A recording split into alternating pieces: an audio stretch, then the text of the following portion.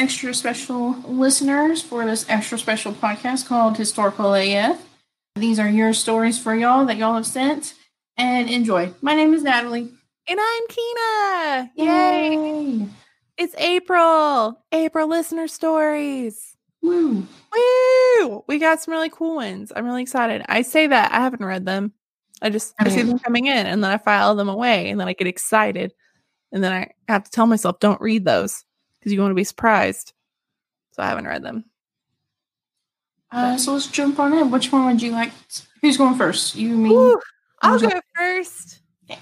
I'm excited about this one. I got a little teaser of it, and I was like, oh no, I need to read it. But I have contained myself, so I'm really proud.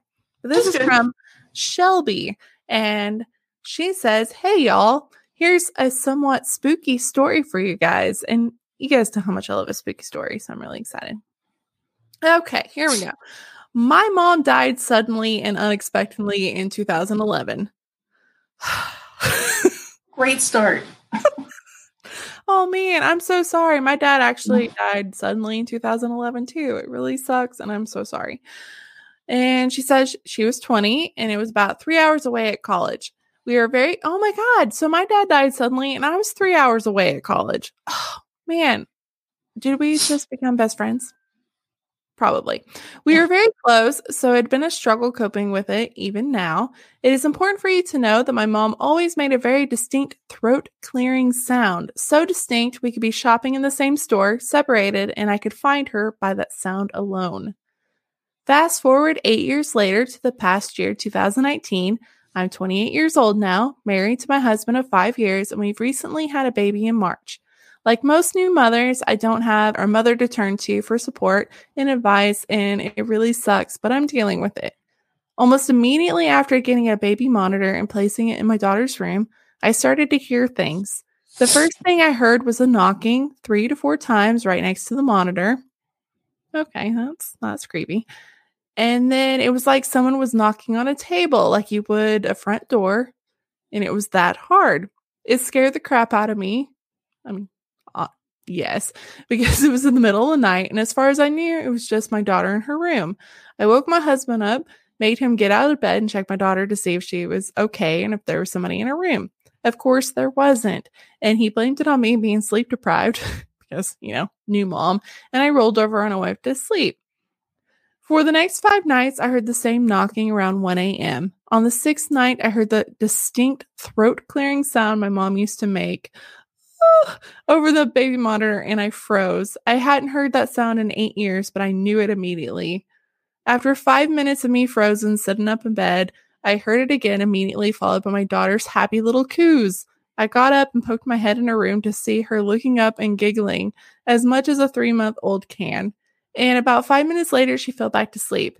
Now, almost a year later, this still happens at least once a week, always around 1 a.m., and I finally decided that it's just my mom checking in on my daughter and letting me know that everything's going to be okay and that I'm doing a good job as a mom. My heart. Sometimes you just need your mom, and I'm so lucky that mine is still here with me, even if it's on the other side. Keep doing you, boo-boos. I'll always be listening. Shelby from Austin, Texas. I'm really emotional. That's so sweet and sad, and yeah, mixed feelings. I'm creeped out and awed at the same time. I can't imagine the feeling of just wanting your mom to be there and then just like realizing that she is. That's just so man. That's really nice. Thank you for sharing that. I appreciate that. Mm-hmm. Shelby. And also, hell yeah, Austin, you're close to me. Tejas. Man, that's a good one to start on. What do you got, Natalie? I don't know. I'm looking at them. Okay, so I guess I'll just do Eva. Okay. Let's see. When I was 19, I went to my family doctor, general practitioner, to have my first gynecologist appointment. And Dr. Vince Gilmer was my doctor. A year later, he killed his father and cut off his fingers to make it hard to identify the body. This was near Asheville, North Carolina. Holy shit. I like it short, sweet, right to the gut. Right to the finger. Right to the fingers. Yeah, it is a link to the news. So NC doctor gets life for killing father, June 13th, 2006.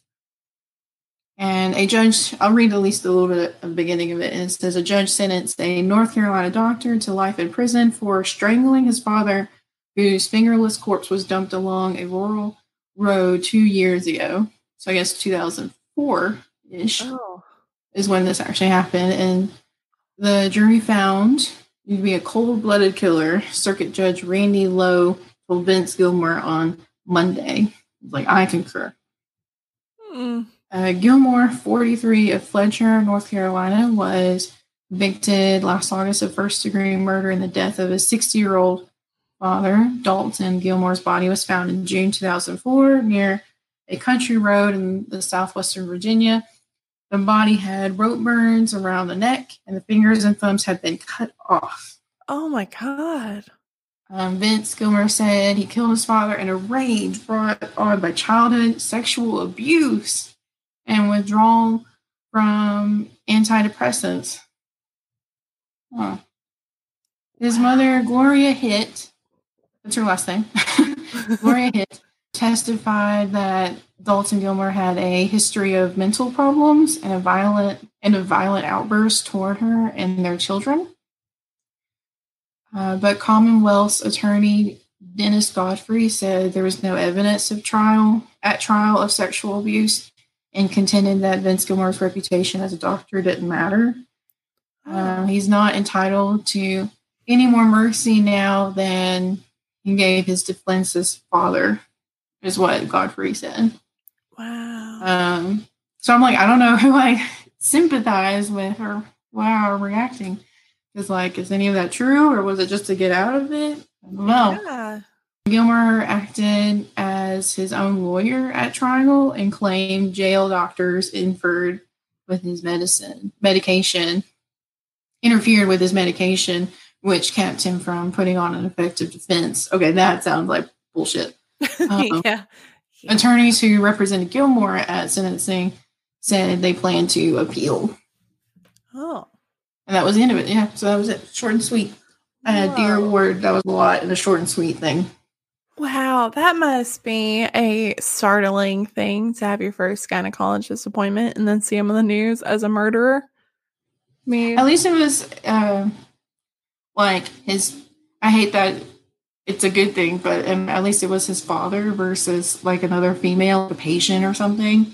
Then you could have been potentially a victim. At least it was something completely different way. Man. It's the only silver lining I can think of about this. Yeah, sometimes there's just not a silver lining. All right, so I'm just going to randomly pick something.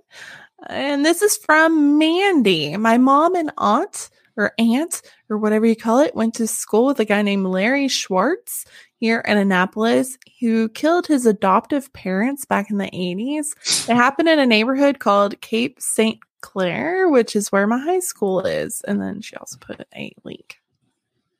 It says, double slaying strikes exacting parents. That's quite the headline. When police booked Larry Schwartz on murder charges in the death of his parents last month, he emptied his pockets and handed the officers a rosary, a reminder of his parents, Robert and Kay Schwartz, and of the religion that dominated their lives. The 17-year-old son they had hoped that would be a priest was going to jail. Larry remains in jail while his lawyers debate on how he should plead. They have asked the court to allow him to be examined by a psychiatrist. It is a puzzling case, both to prosecutors and the neighbors and fellow parishioners at St. Mary's Catholic Church. The Schwartzes were a devout couple. They had adopted Larry and another boy about his age because they wanted to help children who had had troubled childhoods. They ran a marriage encounter session at the church. I don't know what that means. Robert Schwartz, a computer technician, often helped his neighbors with their chores. Kay Schwartz, a high school teacher, tutored neighbor children who were having a tough time with their studies. Yet both of them were strong-willed and exacting, several friends and neighbors say, leading police to believe that Larry was reacting to what one source said was years of, quote, extreme strictness and maybe emotional abuse. Larry made 10 visits to the emergency room at Anne Arundel General Hospital in the last 6 to 10 years, according to hospital records. However, the hospital said the records revealed injuries common to normal childhood skirmishes. I don't know. I didn't go to the hospital that much for normal kids skirmishes. Quote, Bob was very stern about morality in the way he thought things should have been done, recalled family friend and fellow parishioner Richard Mayo. When anybody went against him, he reacted strongly. Every Saturday morning for 3 years until his death, Schwartz picketed the Annapolis Planned Parenthood Clinic. Oh, Jesus Christ, he's one of those people. Frequently, and 2 of them were the only picketers. Robert Schwartz's strictness toward his children showed up mostly in the dealing with Larry's brother. Neighbors said shortly after he adopted about 10 years ago, the brother started getting into trouble. By the time the brother was in his early teens, his parents would punish him by locking him out of the house and making him stay in the front porch for the entire day. According to neighbors close to them, they would take care of the children. In retaliation, the boys once let out the air of the tires of the family truck, and then he would make them pump it back up with a hand pump. Oh, man. Sorry, I'm laughing at action. That's really sad. Schwartz would also punish the brother, who was a gifted musician, by refusing to allow him to play his piano. I hate that. Like, I hate when people punish people by doing the thing that they love, like musicians and art and stuff. That just makes me sad. Neighbors say that both boys were unhappy. They ran away.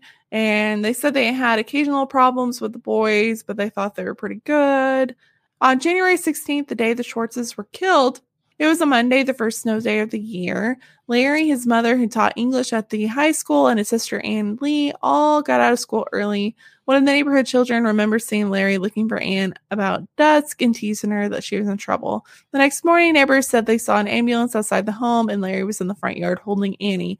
As he called her, her legs and arms wrapped around him. Inside was a brutal scene, as anyone involved in the investigation said. Robert Schwartz was found in the downstairs clubroom, stabbed repeatedly. Kay Schwartz was laying nude in the snow outside the clubroom's sliding glass doors. There were stab wounds on her body, and her head was split open. Her nightclothes were found inside the house. That's really brutal.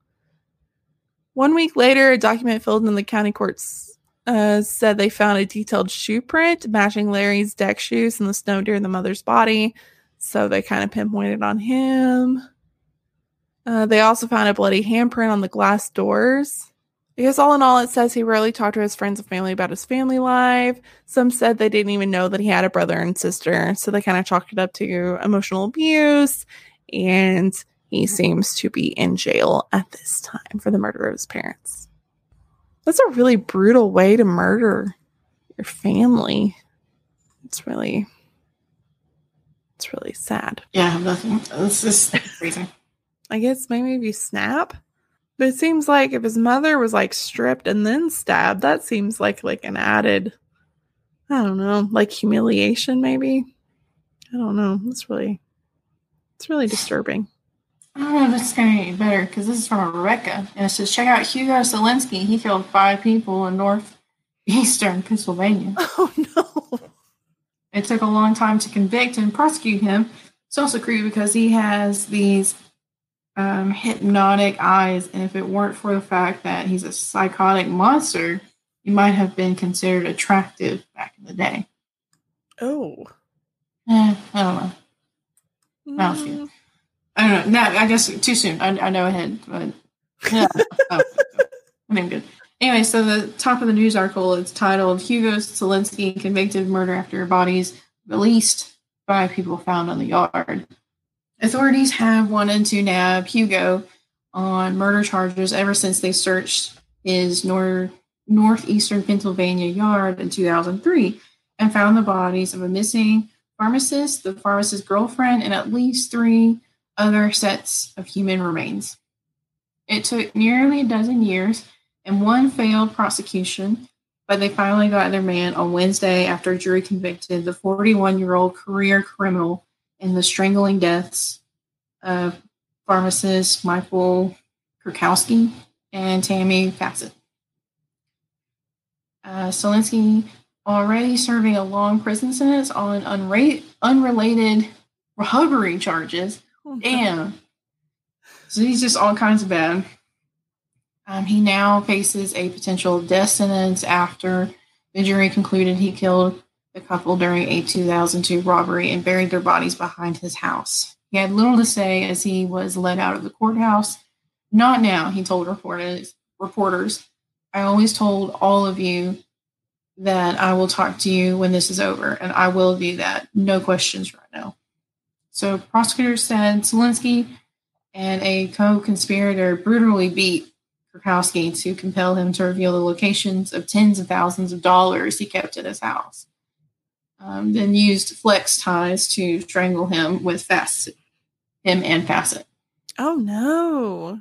Authorities found their decomposing bodies again on the property a few months later after his 2003 arrest.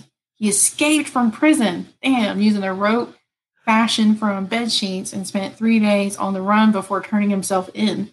Who did he turn himself in? Yeah, maybe he didn't have money or like stuff and just like, I'm better off there. Got caught. I don't know. Yeah. It's like didn't fight. I don't know. Okay.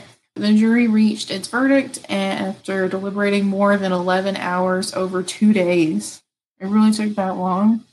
It convicted Selensky of 8 of 10 counts, including first-degree murder and robbery, and must now decide whether to send him to death row or give him life in prison without parole.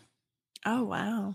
The penalty phase will start Tuesday. Obviously, this was years and years ago. We're going to fast forward. In 2006, the jury acquitted him of 1 homicide and deadlocked on another, but convicted him of abusing the men's corpses after the verdict. That's crazy. Wow. And so then it stuck even more. He had pleaded guilty to running a prescription drug ring, and Kurkowski from Hunlock Creek had pleaded guilty to running a prescription drug ring that netted at least $800,000 and was about to be sentenced when he and Fassett were reported missing in May 2002. They were both 37 years old. So, not everyone is so innocent. I mean, does that mean they need to get murdered? No. Wow. The defense contended Selensky was framed by another man, Paul Weekly, who led police to the bodies in Selensky's yard. Weekly later pleaded guilty in federal court, testified against Selensky to avoid the death penalty, and could ask for a reduction of life in prison. Weekly, who met Selensky in prison in the 90s, told jurors how he plotted with Selensky to kill Kurkowski and then helped him carry out the crimes and buried the bodies. He described how he and Selensky bound the victims and covered their eyes with duct tape. Oh. Weekly said Kurkowski, who was beaten with a rolling pin, told them where to find the hidden bags of cash. He said Fassett was killed simply because Kurkowski was with him when they showed up to the house. So she was just whatever. After the killing, Selensky stole tens of thousands more dollars that Kurkowski had given to his father for safekeeping, pointing a gun at the father and threatening him. Other witnesses said, or that's what other witnesses claimed, the 5th body discovered on Selensky property was never publicly identified. Oh, no. So they figured out 4 of the 5 people, but they never figured out that last one. Damn. Oh, that's so sad. Man, these are all really sad. Great job, guys. I mean, all these were sent before, like, all this crazy pandemic stuff. So, maybe next month a little lighter. Oh, there it is. No, there it is. Okay. So we talked about that Spooky and Charlotte. Was it last month? I think it was last month. So they listened and they mentioned on Instagram that they enjoyed the episode and they said they were going to send us another one. So it says, once again, thank you for sharing a little bit of Charlotte culture on your podcast. If you're interested in sharing more, I've put together a few more stories for you. So why, yes, I am interested. So the first one is Firehouse Number 4. It was built in 1926, operational until 1972. and had since been added to the National Register of Historic Places. The building now stands vacant in uptown Charlotte, North Carolina, at the corner of 5th and Graham, except for one firefighter who has refused to leave. Ooh, that's very ominous. Pruitt L. Black was on duty the night of April 1st, 1934, when a fire bell rang. Scrambling to get ready, Pruitt put on his bunker pants and headed towards the fire pole, ready to slide down to the second floor. Unfortunately, footing was missing along the way, causing Pruitt to fall headfirst down the hole and fatally fracturing his skull. Oh my God, I didn't know that happened. Ugh. That'd be a shitty way to go if you're a firefighter. It didn't take long for his physical body to be taken from the firehouse, but firefighters in the house don't believe he ever really left. Pruitt was one of the few firefighters who enjoyed smoking cigars nightly, and to this day, Charlottans can smell cigar smoke coming from the firehouse number 4 from time to time. Man, that would be really shitty if you're a firefighter and you're like ready to go fight fires and be like a badass, and then you just like die on the pole. That's really sad. The next one, Satanic Church of Charlotte. I wonder where this one's going. Sometimes to find unconventional stories, you have to look to unconventional places. This story comes from the dark corners of the Charlotte section of Reddit.com. When prompted the question, quote, what are some of the Charlotte urban legends, end quote, it was clear that most natives had heard a story from one form of another of a satanic church deep in the woods off of Margaret Wallace Road. The details seem to change depending on who is telling the story. Some say that you need to find dead animal carcasses and sacrificial altars. Others say that there's a stone pathway to a pond used for ceremonies. But a common theme is that people still live on the land by the church and they don't like visitors. Multiple people report that there are some variations of no trespassing signs, some of which are riddled with bullets. And if you try to bring your car with you, that black pickup will follow you out. Every time I post a story on Instagram, someone comments about their own personal experience. Every single time. I'm going to pass on a satanic church experience. Yeah. No, thank you. Give me your ghosts and your aliens. I don't do demons. I just don't do it. Charlotte Rocks. What'd you say? But you can tell us about them. Yeah, you can tell us about them. I'm just, nope. Pass. I don't want to push things. Mm-mm. I want to push it. I don't want to tempt that. I'm not welcoming that in my life. No thanks. The Charlotte Rock City. There's an urban legend that the Kiss song Detroit Rock City is actually inspired by the death of a fan who was in a fatal car accident on the way to a Kiss concert that took place in Charlotte. This was later confirmed in the book, quote, Shouted Out Loud, the story of Kiss's destroyer and the making of an American icon. I did not know that. And then finally, the Lonely Local. Alexander Michaels has been a Fourth Ward bar and eatery for 30 years. The house itself has been around much longer than that, so it's no surprise that it has a resident ghost. Servers and patrons have reported seeing a ghost in the back corner booth that is made to only sit one person. While the origin of the ghost is unknown, no one has died in the house according to the owners. Servers say that if you walk by and the seat is vacant, you can feel someone grab you or whisper your name. This causes a problem because not too many people request to sit in a booth by themselves in a corner. Regulars at Alexander Michaels now refer to this ghost as the Lonely Local. And it says, stay spooky. We will. Don't worry. It was like, that's the least. Yeah. But thank you. Yeah, I'm going to hard pass on a ghost grabbing me. Mm-mm. No. Mm-mm. Don't touch me. I don't even like the dark. Like, I keep lights on. All about that. Yeah. I just don't like the thought of like being in a restaurant and thinking somebody's next to you in a corner or something and then like look over and there's nobody there. Nope, I don't like that. I don't like that at all. Next up, Frankie sent some fun stuff in.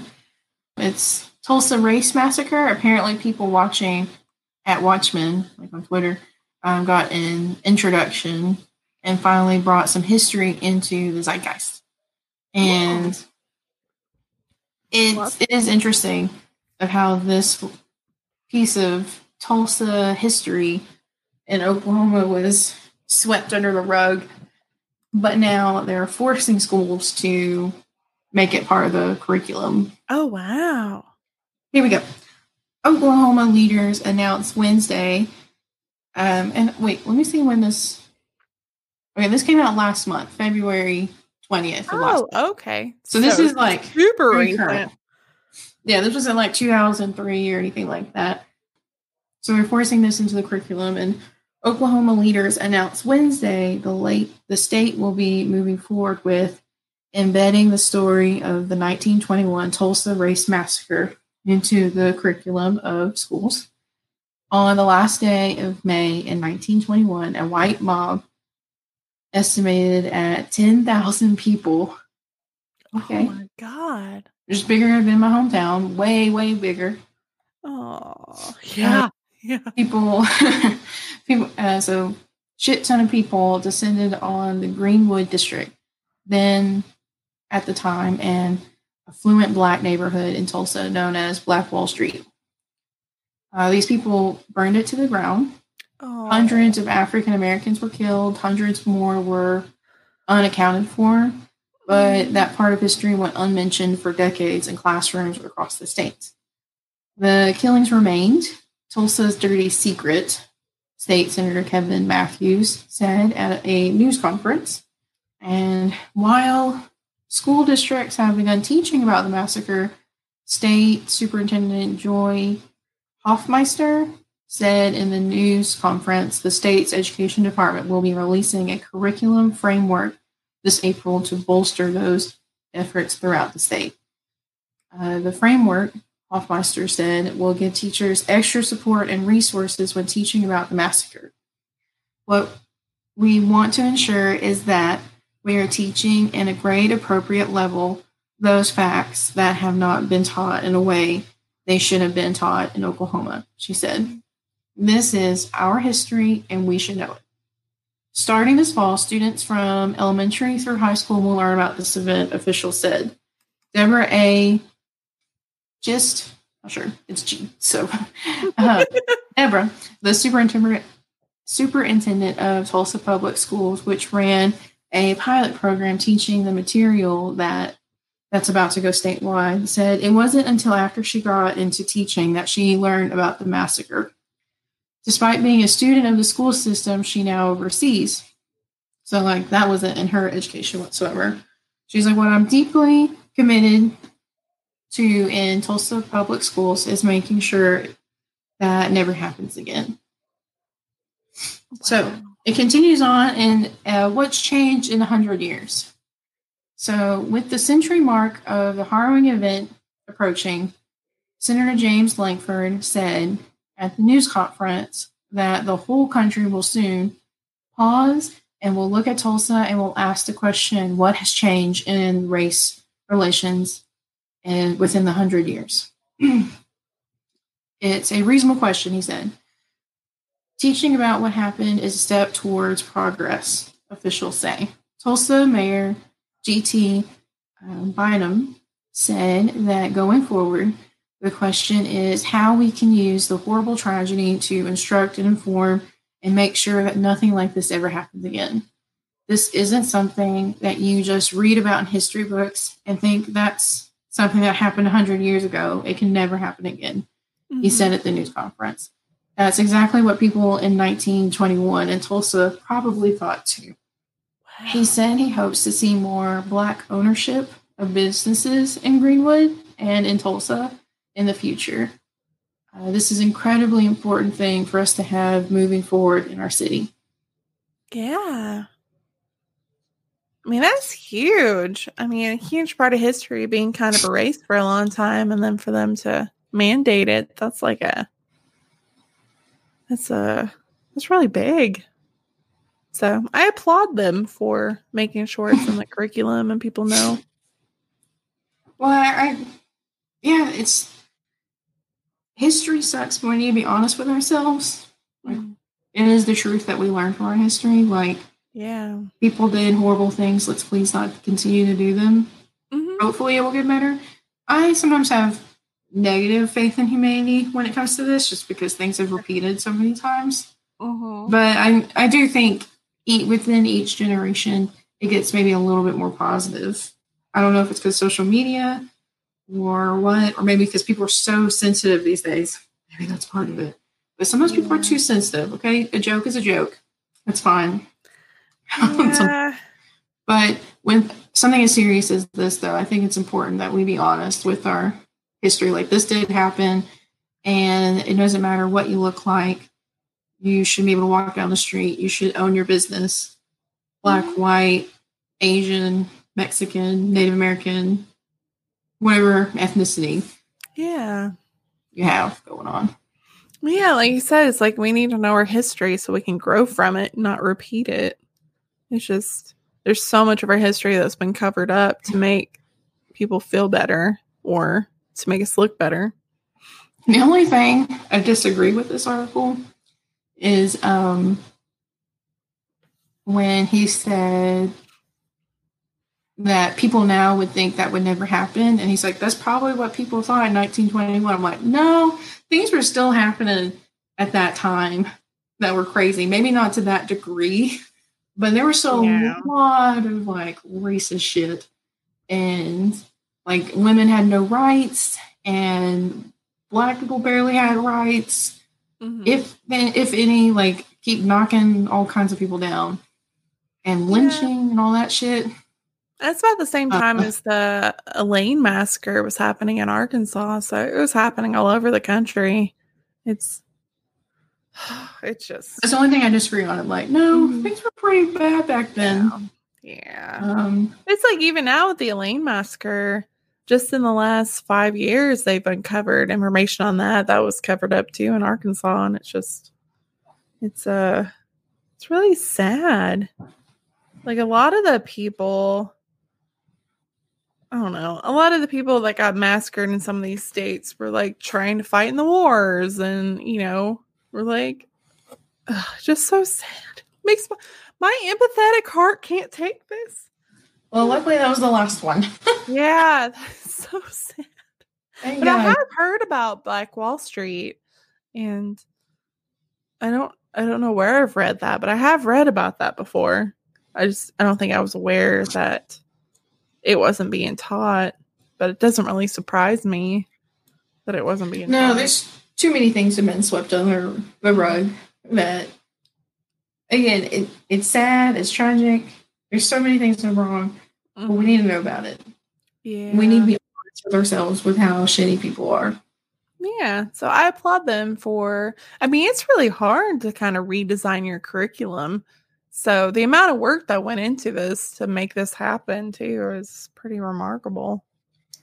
And I hope teachers do it in the best possible way, because when they say they're going to start teaching about this in elementary school, I think that's a little terrifying, just because I don't want kids to go home with nightmares thinking people are going to burn their buildings down because that happened. Yeah. I mean, it definitely needs to be taught, but I just hope they did say they're going to try to do it as age appropriate as possible. But I don't know. I think about the kids the questions I get after school. I'm like, who told you this? And usually it is another kid. Like, will say something super racist or terrible, and I'm like, you should not listen to that, or if it was an actual historical thing, I'm like, that happened, 60 years ago. Like, we are in much better, different times than now. Not perfect, but every day is we're trying. People are trying. Yeah. Racism isn't a thing you're born with. It's something you're taught, and it's really sad. Kids are so innocent. They just love everybody, Yeah. Hopefully. I know when I have an associate's in education and I had to teach a class, and I did like a racism thing. It made everybody so uncomfortable. But I did that song Strange Fruit, and it's about lynching. And I mean, I got passed, but everybody in the class is like, you can't teach that to children. But I'm like, it was like a 5th, 6th grade leveler. I'm like, they should know. I mean, history is history. But didn't really bode well with a lot of people. But like the strange fruit is like the thing swinging from the tree. It's the strange fruit, but it's just, people being lynched and stuff. And it's the song it's really powerful. So I was teaching with the song, but it's I think kids can handle it. Older kids, I don't know how you would teach a kindergarten class of that. That'd be I would say if you start middle school, like I was thinking like 7th grade and up, I was thinking like sure, that's fine. And I wish I would have learned more. I've mentioned before, like when we went to school, we had teachers that would say things like, "Oh, Civil War wasn't about slavery; it was about money and states' rights." And older me is like, that's not true. And so I wish they would have kind of forced a different kind of education for us, like mandated. I didn't know the massacre happened till college. And so I'm assuming that's how Oklahoma felt. They didn't know about their massacre either. I don't know. I like to think my teachers were pretty honest, but I have to admit I don't remember. I don't, because you're like, they didn't teach us that. I'm like, I think they did teach us about. I remember talking about slavery and how about my teachers being super honest about it. But I did, especially my world history teacher. She loved history, and so like she truly went into that.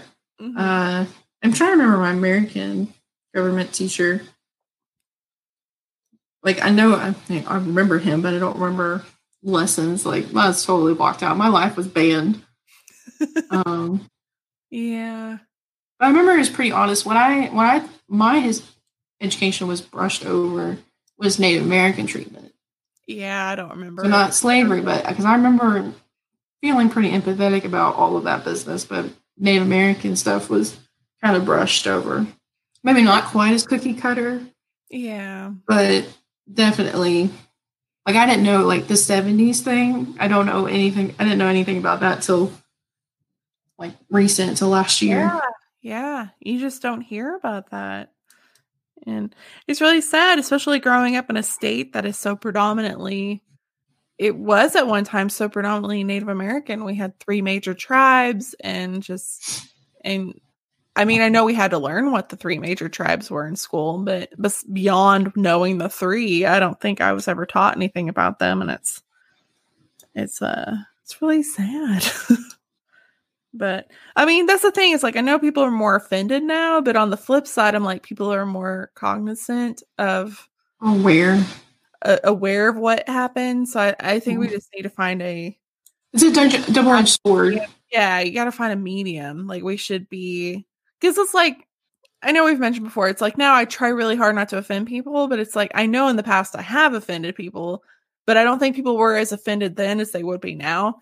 So I mentioned that like a Halloween costume I had in college would be so incredibly offensive today, but it wasn't when I was in college. And like, I'm ashamed of it today, but like back then nobody blinked an eye. So it's like, I'm trying to learn from that because I know that me now knows that wasn't right.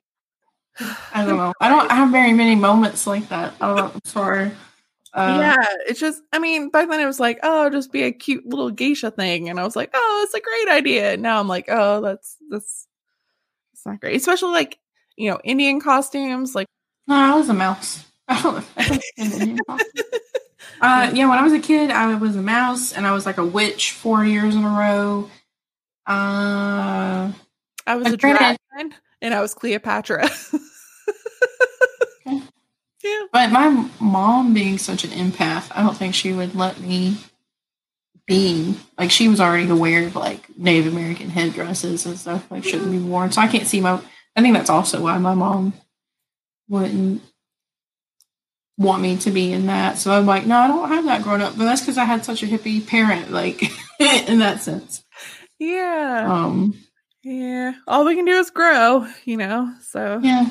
I mean, as long as human race, we got to continue to grow. We're going to be stagnant. And it's just the point where we repeat history and we just continue to hurt people. So I'm like, as long as we can continue to grow, hopefully we can not repeat history. Don't be a dick. Don't be a dick and don't set people or things that contain people on fire. Yeah, yeah. Basically, unless you're doing a Viking funeral, that is the exception. Zeke's just keeps telling me he's going to give me a Viking funeral, and I'm like, I don't know about that. It's On the illegal. couch. It's illegal on a couch in the backyard. I don't know. I can move somewhere. Yeah. So if I disappear, that's what. Oh no. Yeah. Noted. I got it. You got me. Yeah. Well, thank you everybody for sending us stories. We really appreciate them. It's a little dark. Really sorry about that. Dark, but lesson learned. You know, we need to know these things. That's what we're here. That's what we're doing. So much murder. Sharing the knowledge, and appreciate y'all sharing with us to spread it out. I mean, to be fair, a lot of those came from a true crime group of men, so that's probably why there was more murder than usual. But it's whatever. Yeah. The more you know. The more you know. Sad rainbow.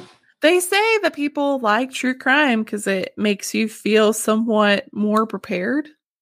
Like, it's a weird psychological thing. Like, you think if you hear about murder all the time, that maybe you can avoid that kind of murder.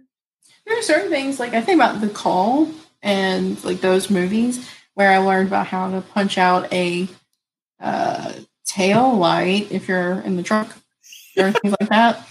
I'm like, thank you for all this info. God, there was an episode that would ever happen because I don't think I could even fit in the trunk. But you could. Trunks are very big. That is true. They can be pretty spacious, though. They are very spacious. I remember there was an episode of Oprah where they talked about that, like how to punch a certain part of the taillight so your hand can wave and like what to do in certain. But when I got mugged, I remembered the Oprah episode, and it was like, if somebody wants your phone or whatever, just throw it and then run the opposite direction. They'll go after the thing, not you.